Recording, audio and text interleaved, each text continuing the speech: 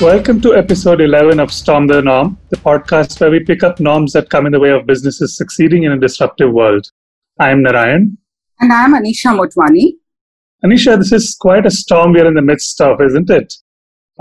This feels unprecedented in living memory, at least. And yet, if there's one thing history can teach us, it is that dark times have periodically fallen upon the world, and we've somehow prevailed and moved forward. And one of the linchpins of progress, whether after crises or in regular times, whether in the world at large or in the world of business, is the pursuit of growth. In fact, one might go so far as to say that without growth as a target, progress would have been impossible. The advancements we see in the world today, from markets to platforms to industry to agriculture to technology, all owe their progress to the relentless pursuit of growth. Right now, obviously, we're seeing the opposite of growth. Economies are depressed, financial markets are down, consumer sentiment is gloomy, businesses are scared. But that's all the more reason to revert to the norm, in this case, the unwavering pursuit of growth, don't you think? On the face of it, you're making a compelling argument, Narayan. I hear a but. I sense a but. Yeah, but I think this might well be the best opportunity to pause and reflect on this norm. Is the unending, continuous pursuit of growth the only way for the business to progress? Let's reflect even on the question for the moment. And what we'll see is that we probably have an opportunity to see if we are even defining progress appropriately. The question of whether pursuing growth is the right means to the end will come after we define that. What is that end that we are pursuing in the first place, isn't it? I saw this meme the other day that said something like, it says something about the state of the world that markets are collapsing because we are now buying and consuming only what we need. Yeah, even today's newspaper is talking about how much people have saved because they are not going out and eating and buying and doing endless shopping. So exactly. And we've actually built an economy that has been growing, but at what cost? Our growth has come at the cost of our planet, at the cost of our culture and value system. There are deepening fault lines across society, especially on ideological grounds. The divide between the rich and the poor is even more stark. And increasing debt burden on the society and country as a whole is phenomenal. And all that is happening because we built a consumption-based economy. And around the world, we have created products, services, and experiences that cater to higher and higher level on Maslow's hierarchy. And what this pandemic has forced us to do is to revert to being satisfied by the lowest levels of needs. The value of a full home-cooked meal. I mean, we just realize how appreciative we are of that. But even there, I don't think it's quite that simple, is it? It's not linear, black and white like that. Yeah, I see where you're going with that latter part. I mean, I highly doubt Maslow would have imagined the day when Zoom and Netflix would become core physiological needs. But hey, here we are. Yeah, yes, indeed. Absolutely true. And you're still looking at when we talk about Netflix and Zoom, we are still looking at a small sliver of society, who would identify with that. The fact that we've got all these mythological series from, almost 3 decades back and they are so popular tells you that as far as our country is concerned, there is such a wide disparity between what we consume. And especially across the world and especially in countries like India, we are seeing that the original physiological needs of hunger, shelter, clothing, and sleep are just not accessible to millions amidst this crisis. Forget Zoom and Netflix. The images of these migrants at the borders is such a scary sight. And in between all this, the extreme two ends, the Zoom and the Netflix kinds, and people who are actually, not even getting the basic necessities, there's a diverse spectrum in between with varying degrees of needs and access to things that fulfill those needs. And you've got to wonder in the middle of all this, is the relentless pursuit of economic growth truly the panacea the world needs right now? It's a really hard-hitting way of putting it, Anisha. I recall this quote by this guy called Edward Abbey, and he said this somewhere in the mid-1980s. You know what he said was, growth for the sake of growth is the motto of the cancer cell. Now, I'm not quite equating a consumerist society or capitalism in its present form to cancer, but it's hard to miss the point you're making. I see what you're saying. Your quote is so spot on. But here's the other reality. Different countries have got different geopolitical complexities to deal with. There are demographic variables to contend with. Countries like in so many countries in Europe and Japan are grappling with the older populations, aging populations. There is Brexit on one side. US has ideological opportunism at the heart of all its struggles. And India, we've always had our share of multiple complex situations clawing at us, even as we strive to progress. Anisha, one of my favorite books about India is by Edward Luce. He was, at that time of writing this in 2004, the editor of the Financial Times of London. This book's called In Spite of the Gods, The Strange Rise of Modern India. And one of his most telling comments about India, and mind you, like I said, he wrote this in 2004, was that India is not on autopilot to greatness, but it would take a terrible pilot to crash the plane. Now, I'm not commenting on the pilots and the flight crew at this point, but this turbulent storm is certainly not helping matters, is it? Yeah, but also in a way it is helping because it's bringing to surface a lot of our hidden inadequacies, isn't it? It's presenting our rural audience struggles in such a stark way that urban elites can no longer ignore them. It's training our healthcare system in such testing ways that we'll just know how robust it is or not.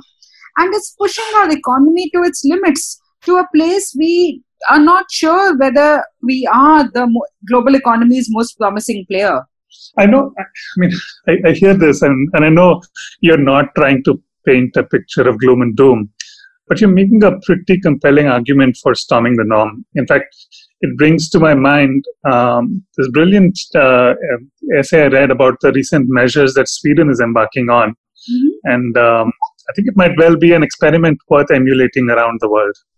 And what experiment is that, Narayan? You've got my ears now.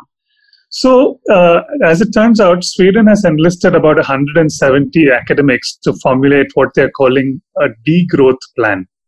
Degrowth. Now that sounds like the norm we are trying to storm, planning businesses for degrowth. Tell me more about it. So I'll try to succinctly summarize it, what that manifesto is about. So it's called a Manifesto for Post-Neoliberal Development.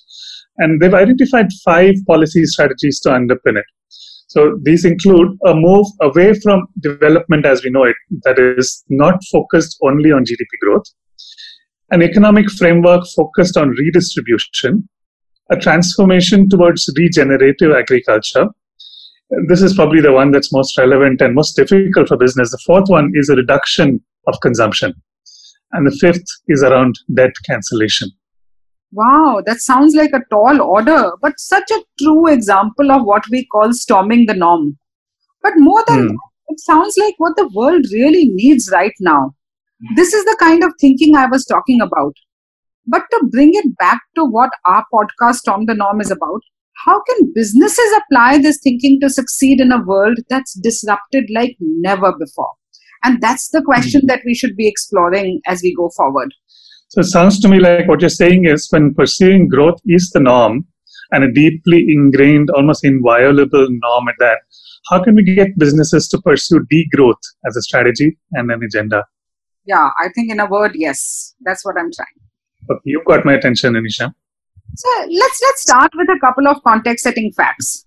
Consumer spending accounts for more than 65% of our economic activity. One can argue that consumption-led growth can lead to a slowing down of future growth if it entails growing imbalances. And imbalances in what? Imbalances in limits to capacity creation, imbalances in rising debt burdens, first at a country level and then trickling down to the last household. In a specific case in India, our savings rate has dipped to a 15-year low. And the past couple of decades have been marked by a collapse of real savings, which is fueled by this artificially easy credit from the banks to the consuming class. And this has brought about a debt-induced spending binge with almost disastrous consequences. I'm shaking my head simultaneously and yet not surprised. I go back to this 15-year-old, I don't think it was called a meme back then, but this quote which said, I always live within my means, even if I have to borrow to do so. And it sounds like that's what we're doing now. We are consuming more than we need, but we are also borrowing to do so. And here's the crucial part. The impact is even greater on businesses because of this. And you know why? Because growth and acquisition requires capital. And at a time like this, capital is really scarce because businesses are going to grapple with thin profit margins. And a rupee of sales growth may well use more cash than it generates. And when this is the case, owners are faced with a decision to either obtain external financing or limit growth to a rate that the businesses can sustain through its own internal cash generation. Isn't it? And I can hear almost many shareholders, saying, make your business self-sustaining. When a business is throwing off sufficient cash for it to achieve its growth objectives, many institutes will decide not to incur the additional risk associated with it, isn't it? So we might as well plan for it and ensure responsible, cost-efficient, even if that means degrowth in the top line, else they will put their financial stability at risk. Yeah. So, that's very contrarian to what businesses are used to in today's business world. We are told that slowing down growth is not an option. So in such a scenario, how do you realistically create a degrowth strategy when business defines growth as progress? So if we really want India to come out stronger post-COVID, we need consumer spending to become less important to economy, not more. And we need policies that enable savings and greater investments in the right direction. Greater investments in production and manufacturing. Greater investments in infrastructure. Greater investments in actually making our health systems more robust. We have to create capacity. Today, we've got more vehicles on the road than we actually have, the infrastructure to carry it. And that is applying to just about everything that we are consuming. We are consuming more than we can afford to.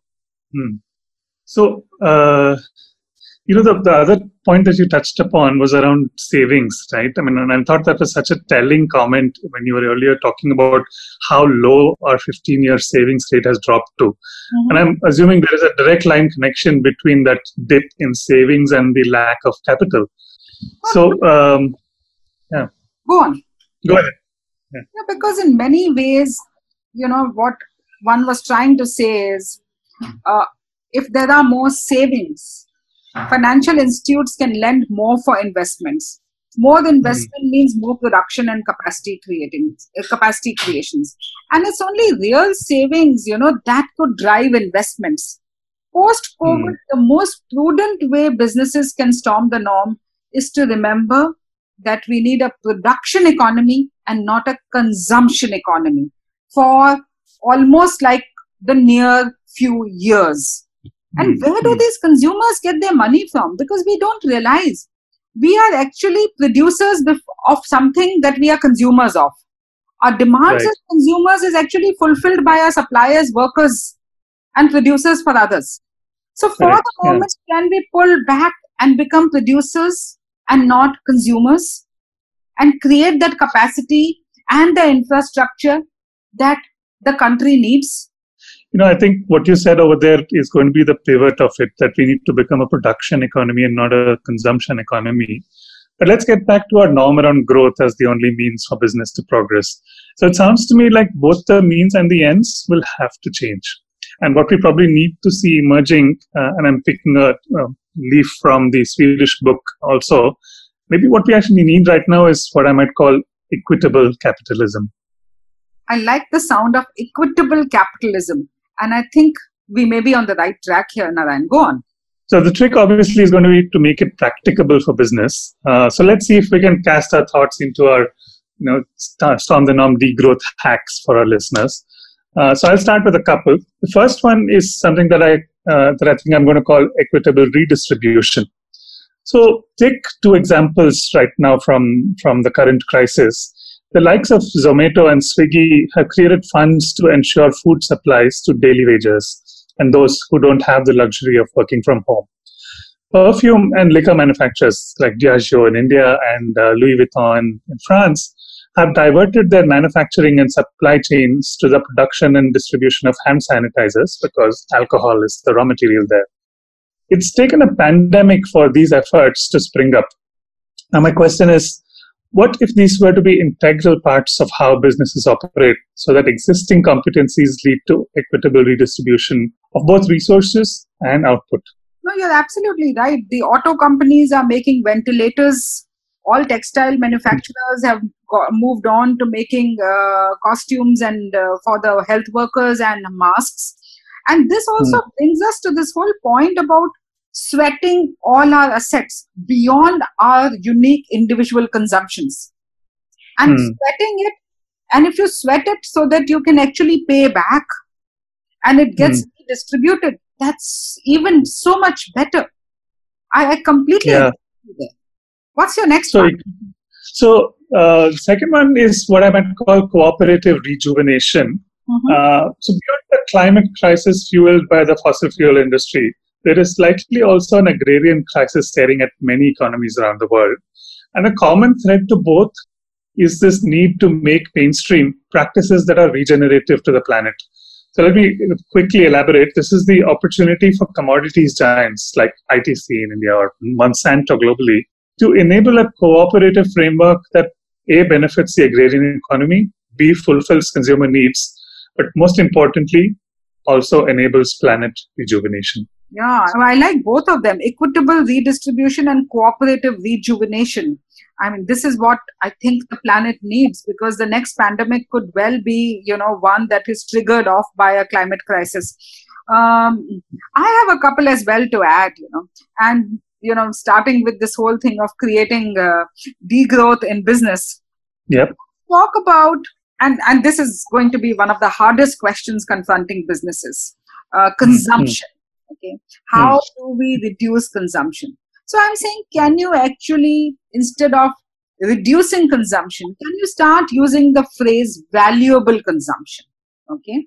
The question it stems from is this: can businesses actually advocate decreased consumption? It seems like a self-defeating proposition and own goal. And yet maybe the answer lies not in thinking of it in volume terms, but in value terms. As the global lockdown caused by the pandemic has shown, we seem to be able to pretty perfectly make do with basics, but we do want the best of basics. Unmonotonous, tasty food and the recipes to experiment with them, uninterrupted internet access, and the bandwidth to enjoy the entertainment we can pipe through it. We've tried this, recording this podcast a couple of times, and bandwidth has failed us. Ways to connect with and play with our loved ones in the time of social distancing. Clearly, what we are seeking and probably willing to pay a premium for are the things that bring meaningful value to our lives. So how businesses can deliver this value in sustainable ways will define success in the coming time. And every category, if they start looking at consumption in context to their particular category and say, how do we add value to this consumption? Okay, how do we actually not look at creating more volume of consumption, but more value of consumption? I love that phrase, valuable consumption. And my last one is actually, it's a little more tactical, but I think we also need a very here and now. And I call this trimming the long tail. The principles of sacrifice and focus have never been more important than now. And they call for the adoption of a few really critical immediate measures. The number of SKUs, the number of pack sizes, the number of price points, that each company carries. We have such a long tail of low margin, low value SKUs. And at a time like this, long tails do not help businesses at all. How do we focus on the core and forget the long tail? Yeah. No, this triggers a piece of advice that Steve Jobs gave to Mark Parker when he took over as CEO of Nike from Phil Knight. And apparently Jobs told him, at Nike, you have a lot of great products, but you have an even larger number of crappy products. Please get rid of the crappy products. Yeah, and I think every business has an opportunity to look at the long tail and see what is needed and what's not needed. And do the same with the assets, divest the non-core assets to further invest in the core businesses. Or explore new ownership models, which are more shared ownership models in a typically capital-intensive industries. So how do you look at sharing your assets and actually getting rid of the non-core assets? And the last one on this bit of trimming the long tail is target non-consumption by actually transforming complicated and expensive products into products that are simple and affordable. So many more people in society can access them, and it can also shave off a lot of unnecessary cost. Absolutely. When you first mentioned the phrase production economy, I felt it was going to be like a crucial pivot for businesses. And this last set of measures that you're advocating, I think, reinforces that for me. I mean, if I think about the four that we just listed, equitable redistribution, cooperative rejuvenation, for me, valuable consumption, and if I may give trimming the long tail another name, I think what you've encapsulated is valuable production. It's such a critical piece, and I don't think it is just tactical. I think it's a very strategic perspective.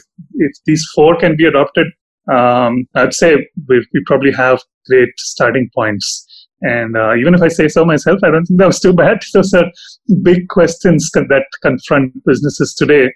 But I guess if we don't storm the norm of believing that the pursuit of growth is the only way for businesses to progress, we will be stuck in the status quo, or maybe we will regress.